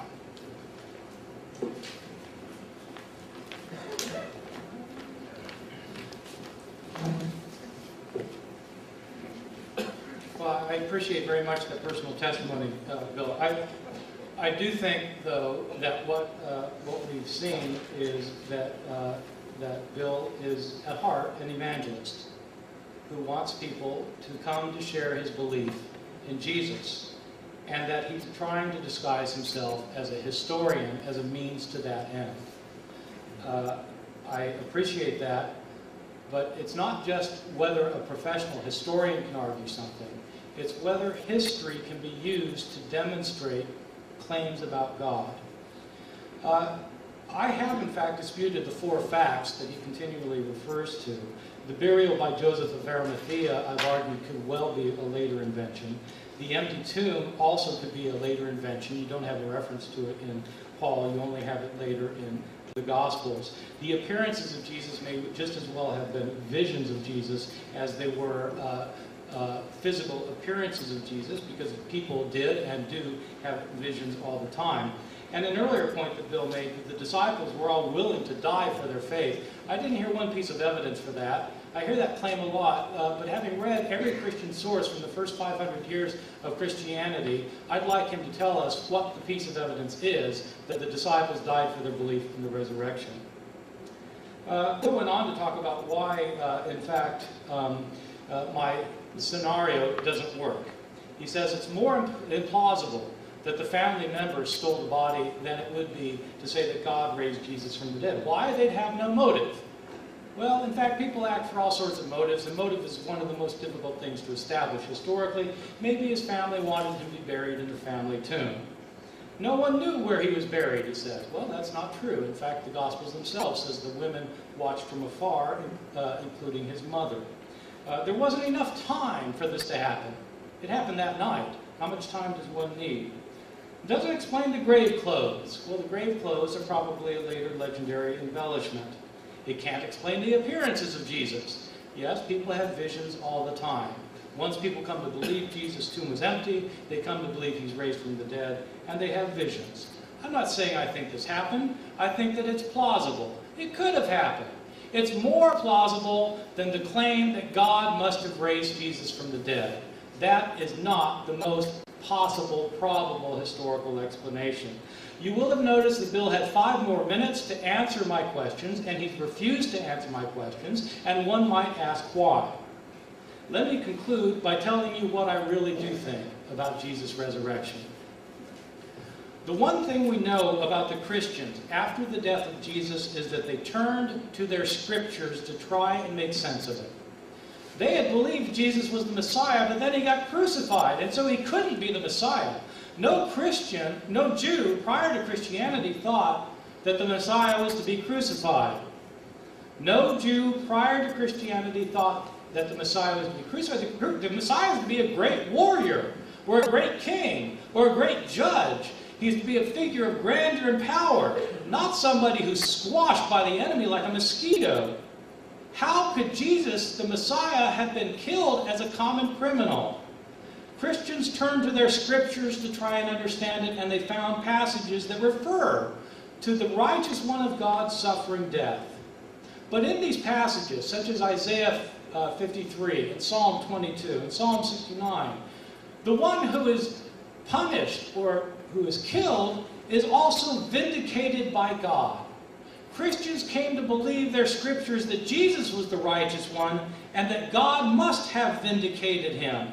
And so Christians came to think of Jesus as one who, even though he had been crucified, came to be exalted to heaven, much as Elijah and Enoch had in the Hebrew scriptures. How then is Jesus the Messiah, though, if he's been exalted to heaven? Well, Jesus must be coming back soon to establish the kingdom. He wasn't an earthly Messiah, he's a spiritual Messiah. That's why the early Christians thought the end was coming right away in their own lifetime. That's why Paul taught that Christ was the first fruit of the resurrection. But if Jesus is exalted, he's no longer dead. And so Christians started circulating the story of his resurrection. It wasn't 3 days later they started circulating that story. It might have been a year later, maybe 2 years. 5 years later, they didn't know when the stories had started. Nobody could go to the tomb to check. The body had decomposed. Believers who knew that he'd been raised from the dead started having visions of him. Others told stories about these visions of him, including Paul. Stories of these visions circulated. Some of them were actual visions like Paul. Others of them were stories of visions like the 500 who repeatedly saw him. On the basis of these stories, narratives were constructed and circulated, and eventually we got the Gospels of the New Testament written 30, 40, 50, 60 years later.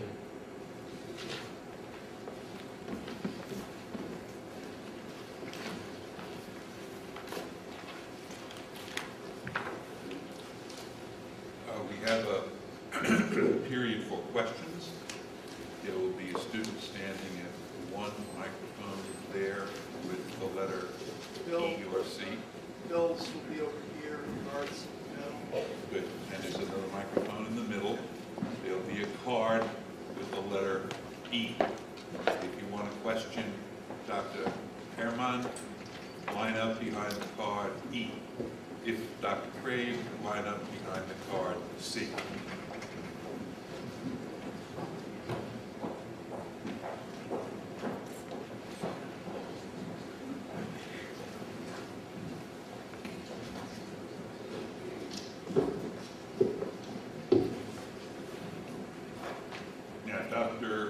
The questions will be posed alternately. The one to whom the question is posed has 2 minutes for a response, and the other has a minute for a counter response. Don't be shy. Any questions for Dr. Ehrman? Dr. Ehrman is here, Dr. Craig there. Yeah, I don't think that mic's on. Oh.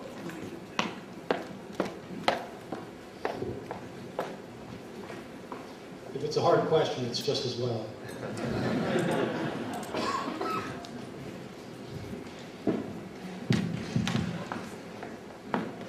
All right, question for Dr. Ehrman. Thank you so much for your presentation. One of the comments you made was that a historian can't presuppose belief in God. Now, I'm a historian. In fact, I'm doing my PhD dissertation right now in historiography. And I agree with you. You can't presuppose belief in God. But you really can't even presuppose belief in the past, period, or that we can even partially know it. We have to be able to back that up. And so the historian can't have presuppositions. They have to back up whatever metaphysical beliefs that they're going to bring to the table. And so if you're going to believe in God, like Dr. Craig, you have to justify that. But I don't see that outside the realm of the historian, since historians have to cross disciplines often. I'd like to see how you address that. Yeah, thank you for the question. I don't believe that history is an objective discipline to start with, and it sounded from your question that you agree with this, but we would need to talk more about your take on postmodern theory. My view is that the historian does have to back up any presuppositions that he or she has. But my point is that for the historian to do his or her work requires that there be certain shared assumptions. And it's fine to state what those assumptions are, but they're assumptions that have to be agreed on by people of various theological persuasions. And they have to be assumptions that are rooted in things that can be observed. The activity of God God can't be observed. So we might very well disagree on important historical events. Oh, I'm being timed. That's right. Thank you. There are people who, for example, in our world, deny the Holocaust, who say the Holocaust never happened. Well, how does one demonstrate that the Holocaust happened? Well, one gets together materials of eyewitness reports and photographs and movies, and you get information that historians agree is valid information, and you try to make a case. But it has to be the kind of information that historians of every stripe agree is valid information, such as eyewitness testimony. And appeals to the supernatural are not accepted in the historical community as being valid criteria on which to evaluate a past event. Part of the reason for that is because one could come up with alternative theological explanations. I see I'm out of time. I was going to give you an alternative theological explanation for the resurrection, but I'll save it for another time.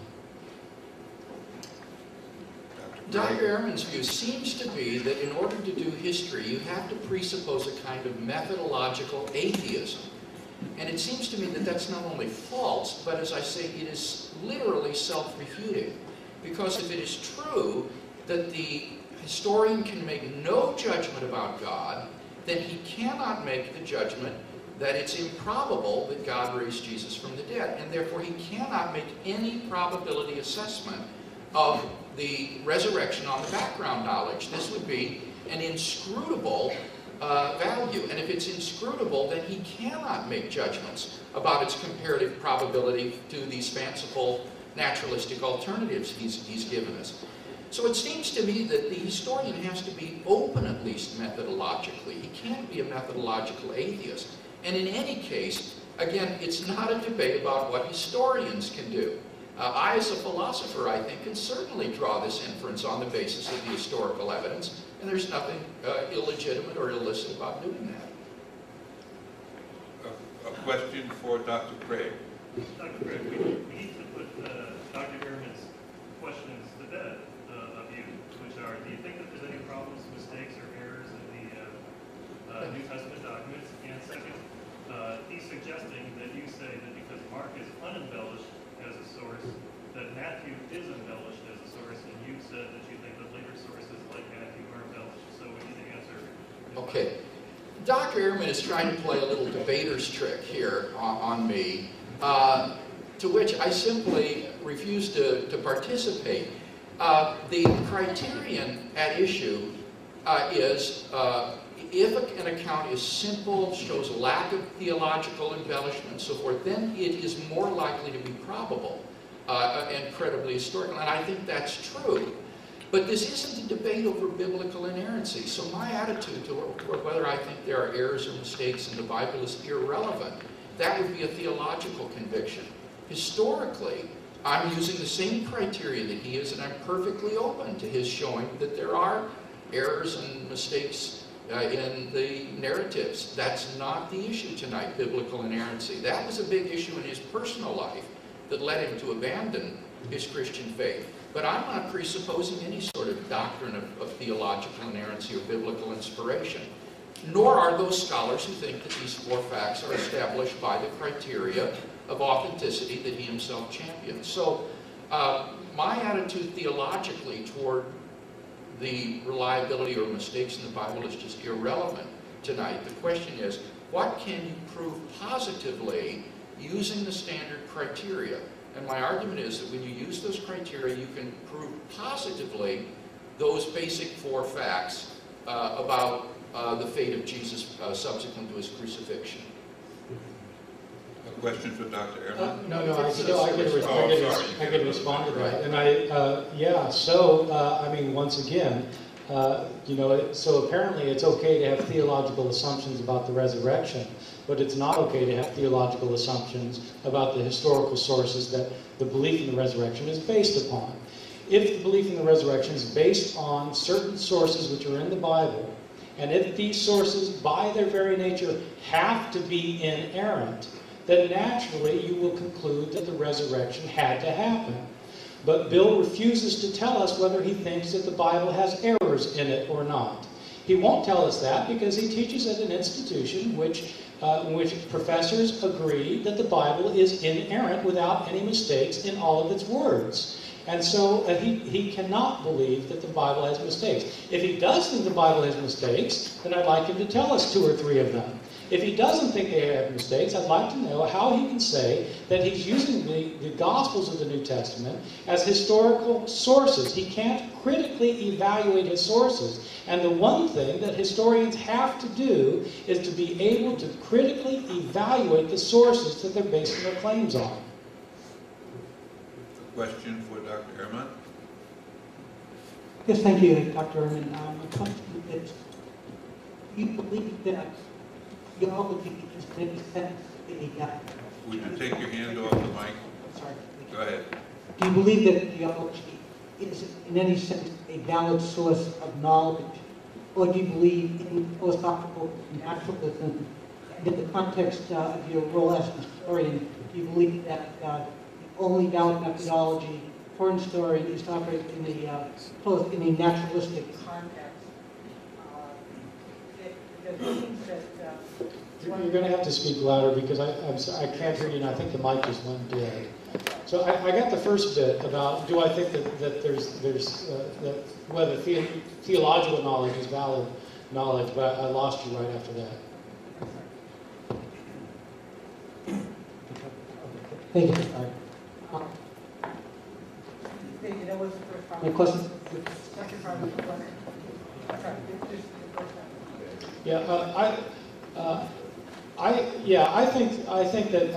I think that theological modes of knowledge are perfectly acceptable and legitimate. As theological modes of knowledge, but I think theological claims have to be evaluated on a theological basis. For example, I mean, the idea that these 4 facts that Bill keeps referring to show that God raised Jesus from the dead. You could come up with a different theological view of it. I mean, suppose, for example, to explain these 4 facts, that what you say is that the god Zulu sent Jesus into the 12th dimension. And in that 12th dimension, he's periodically released for return to Earth for a brief respite from his eternal tormentors. But he can't tell his followers about this because Zulu's warned him that if he does that, he'll increase his eternal agonies. So that's another theological explanation for what happened. It would explain the empty tomb. It would explain Jesus' appearances. Is it as likely as God raised Jesus from the dead and made him sit at his right hand, that the God of Abraham, Isaac, and Jacob has interceded in history and vindicated his name by raising his Messiah? Well, you might think no. In fact, that first explanation about the god Zulu is crazy. Well, yeah, okay, it's crazy. But it's theologically crazy. It's not historically crazy.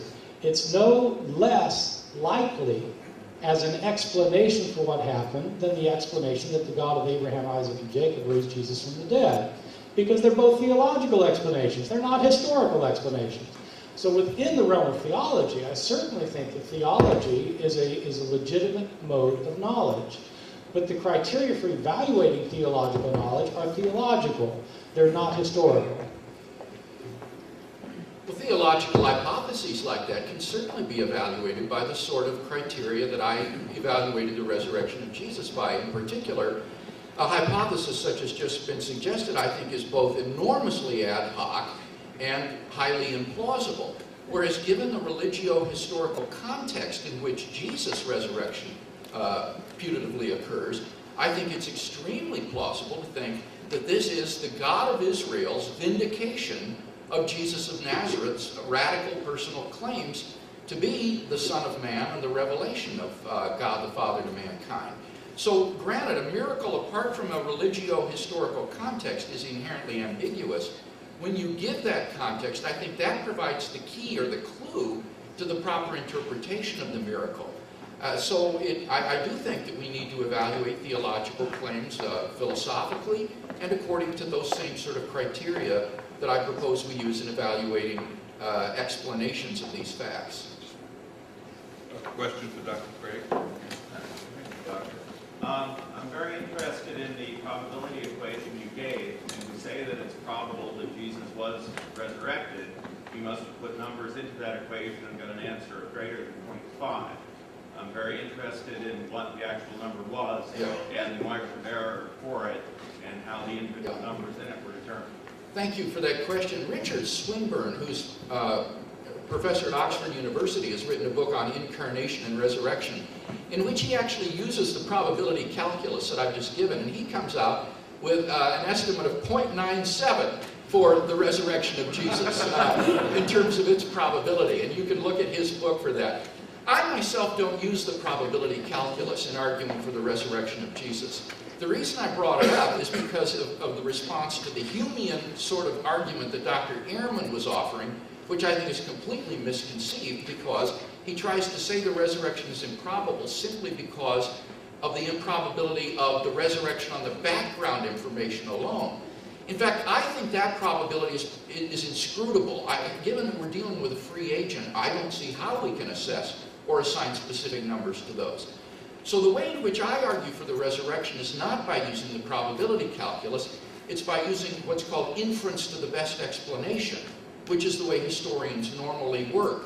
That is to say, you assess competing historical hypotheses in terms of criteria like explanatory power, explanatory scope, plausibility, degree of ad hocness, concordance with accepted beliefs, and so on and so forth. And I'm prepared to argue that when you put the resurrection hypothesis next to naturalistic alternatives, you will be able to show on balance that the resurrection hypothesis comes out far outstripping its rival naturalistic theories, unless you presuppose some sort of methodological atheism to bar this. And I think that's what Dr. Ehrman does. In the same way I'm a believer and therefore find God's existence quite plausible, as an unbeliever, I think he finds this just absurdly improbable. But he's not given us any reason to think either that God's existence is improbable or that it's improbable that God raised Jesus from the dead. In fact, he can't give an assessment of that probability given his claim about the limits on the historian. I'm sorry, I have trouble believing that we're having a serious conversation about the statistical probability of the resurrection or the statistical probability of the existence of God. I think in any university setting in the country, if we were in front of a group of academics, we would be howled off the stage. It's not true. Well, it may not be true at the school you teach at, but at the research institution I teach or at at. Oxford University, where Professor Swinburne teaches. Right. So Swinburne has shown that there's a 0.97% probability. And how many people has he convinced of this exactly? These are the kinds of arguments that are convincing to people who want to be convinced. They're not serious arguments to be taken by people so that they can actually say, oh yes, now I'm going to believe because there's a 0.97% probability factor. In fact, that's nonsense. You can't demonstrate the existence of the supernatural by statistical models. Question for Dr. Ehrman. What I wanted to ask is if the recurrence of miracles over time makes the probability higher than historians. Yes, good question. Does the recurrence of miracles over time? Yes, the report of the recurrence increase the probability? I'd say the answer is probably no. Because in every single instance you have to evaluate whether it's a probable event or not, and it never can be a probable event. So that I mean, if one thinks so, that it is probable, then what I would like Bill to do is to tell me why he doesn't think that Muhammad did miracles, because we certainly have reports of that. Why doesn't he think Apollonius of Tyana did miracles? He quoted Larry Yarborough, who in fact probably has never read Philostratus' Life of Apollonius. I know this because I had an argument with Larry Yarborough about it, and it's clear he hadn't read the texts. I don't know if Bill's read the texts. They're very interesting. They're Greek texts that are widely available. And they report Apollonius of Tyana doing many of the things that Jesus did. He could cast out demons, he could heal the sick, he could raise the dead at the end of his life. He ascended to heaven. And Apollonius of Tyana was just one of hundreds of people about such things were said in the ancient world. So if we allow for the possibility of Jesus, how about allowing for the possibility of Apollonius? Or Honi the circle drawer, or Hanina Mendoza, or the Emperor Vespasian, or you can make a list as long as your arm of people. Now the reason we don't know about these people is because, of course, the only miracle-working Son of God we know about is Jesus. But in fact, in the ancient world, there were hundreds of people like this, with hundreds of stories told about them. We discount them because they're not within our tradition. That's why my alternative explanation of Zulu sounded implausible to Bill, is because in his tradition, it's the God of Jesus. The God of Abraham, Isaac, and Jacob, who must be involved for the world. Of course, people from other religious traditions say that other gods are involved. So this isn't just a question about whether God's involved. Which God is involved? And as I pointed out earlier, it just is a very happy circumstance that it happens to be the God. The God that Bill can historically demonstrate as existing happens to be the God that he converted to when he was 16. The reason that we don't believe in many other miracle claims is not because one is not open to them. On the contrary, I am completely open to the idea that God has done miracles apart from Jesus. But with respect, for example, to Muhammad, there isn't any evidence for such things. There's no claim in the Quran that Muhammad performed miracles. The first biography we have of Muhammad comes from at least 150 years after his death. And I'm not sure that even there are miracle claims. With Apollonius of Tyana, these are myths and legends that have no historical value whatsoever. They are post-Christian inventions where Apollonius is a figure that is deliberately constructed to compete with early Christianity. So that the reason one doesn't believe in miracles in those cases is because there isn't very good evidence for it.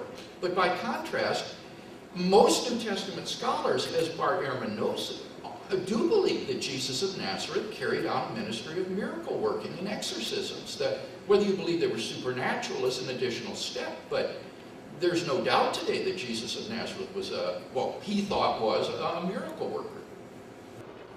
We now may applaud.